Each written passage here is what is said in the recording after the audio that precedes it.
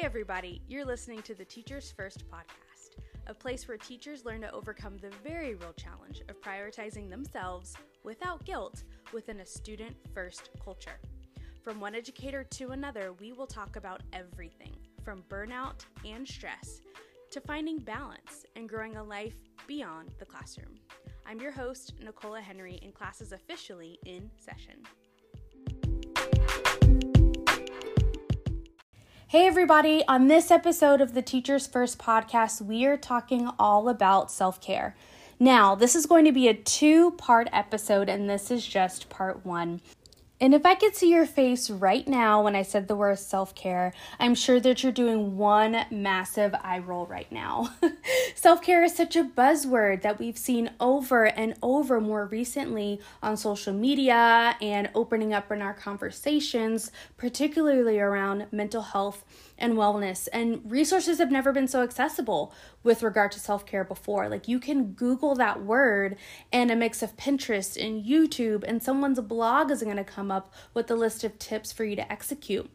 But what we aren't really talking about and getting to the root of is getting to a point where we actually practice self-care and diving deeper into the hidden excuses and fears and insecurities that are going to bubble up that are keeping us back from not actually practicing self-care consistently. Self-care isn't something difficult to engage in, right? It's not like we don't know what to do. We have tons of resources at our fingertips, and we know that we need it, but we struggle to. So today, I'm not going to talk about what you can do for your self-care because that's already wildly available. But I am going to share with you some truth bombs, aka some mindset work that you need to deeply do in order for real change to happen. So get your pens and notebooks ready because this is going to be really good. So the first truth bomb that I'm going to share in this episode is going to ruffle some feathers, but I promise you that it's going to be good for you. Here it goes. You need to rethink selfishness and realize that being selfish is actually really smart. I'm going to repeat that again because it was so good. And you're like, did I hear her right? Don't worry, I got you. You need to rethink selfishness and realize that being selfish is actually really smart. And when I say selfish, I want to clarify what I mean because I can already sense the little hairs on your neck rising when I said that. When I say selfish, I mean making decisions and taking actions and caring for yourself that are filled with absolute intention. And not just intention, but so much so that they're necessary for you to have well-being and positive growth, and for you to show up in a way that is going to positively affect the communities that you're in. You guys, I see this problem all of the time with a lot of the teachers that I work with because hearing the word being selfish or doing something for yourself just feels really, really bad and like you just shouldn't do it and no one else seems to be taking time for themselves. Why should I? That you kind of have to wear this badge of honor that says, I'm going to spend all of my time and energy just giving to everyone else because I'm the only one who can do it. And if I die, that's a badge of honor. And that's actually really dangerous. And some of you are like on the fast track to that end result. And that's really scary. So if you want to go from thinking that selfishness is terrible and horrible and bad to actually believing that selfishness is necessary, I want you to really explore some of these other possibilities instead. And I'm going to walk you through some of the questions that I actually share with my clients. So totally write these down. Here are some of them that I want you to take the time and go through. What does life look like if I had the energy to get more done in my day and extra, right? And some, right? If I had the productivity and the focus and the clarity I needed during the day, and I actually got things done and I felt good doing it instead of living in brain fog and really just dragging myself through my responsibilities. What would life be like if I were on my A game 9 times out of 10 on the regular?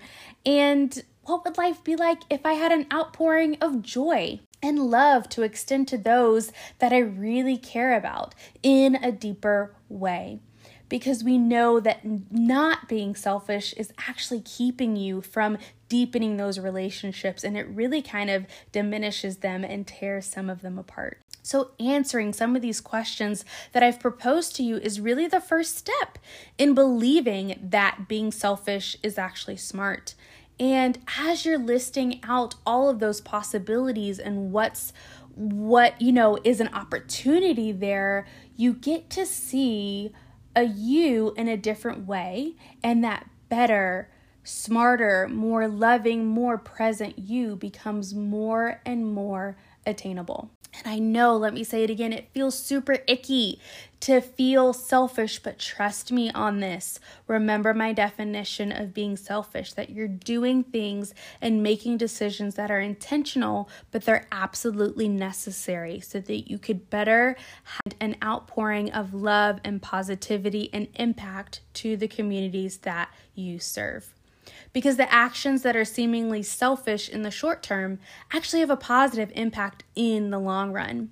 So take, I can't do that's selfish, out of your vocabulary. And I want you to say instead, it would be selfish for me not to do this thing. It would be selfish for me not to do what's necessary. And what's the impact if I actually do this thing? What are the positive impacts? Okay. And after you list those out, then go do it. Go be more selfish. So to close, I want you to think deeply about those questions, and I want you to see the bigger, better version of yourself, someone who is well rested, someone who is happy in their work and happy with themselves and more confident in themselves and are just getting more out of life, and you're more valuable and attainable. And when you make these changes, some people are going to get it, right? And many of your circle, they won't, right? The people in your circle, they just won't get it. And you might have to explain it and then re-explain it and re-explain it, and they still won't get it. But as long as you're clear on your intentions and they're pure and you know that they're for a good purpose, and you doing those things are going to make you a more effective teacher and a more effective human, I say all the power to you. You're going to get some amazing results from it. So that is it for me in this episode. Go and implement those strategies and follow up with me on how they're going for you. And if you need some added levels of support, go ahead and follow me on Instagram. If we are not already connected, I'll put the link in the show notes below, because I want to celebrate you. I want to celebrate your wins of being more selfish. So this is just part 1 of this episode. I can't wait to release part 2 because it gets even better. I'm Nicola with the Teachers First podcast, and I will see you in the next episode.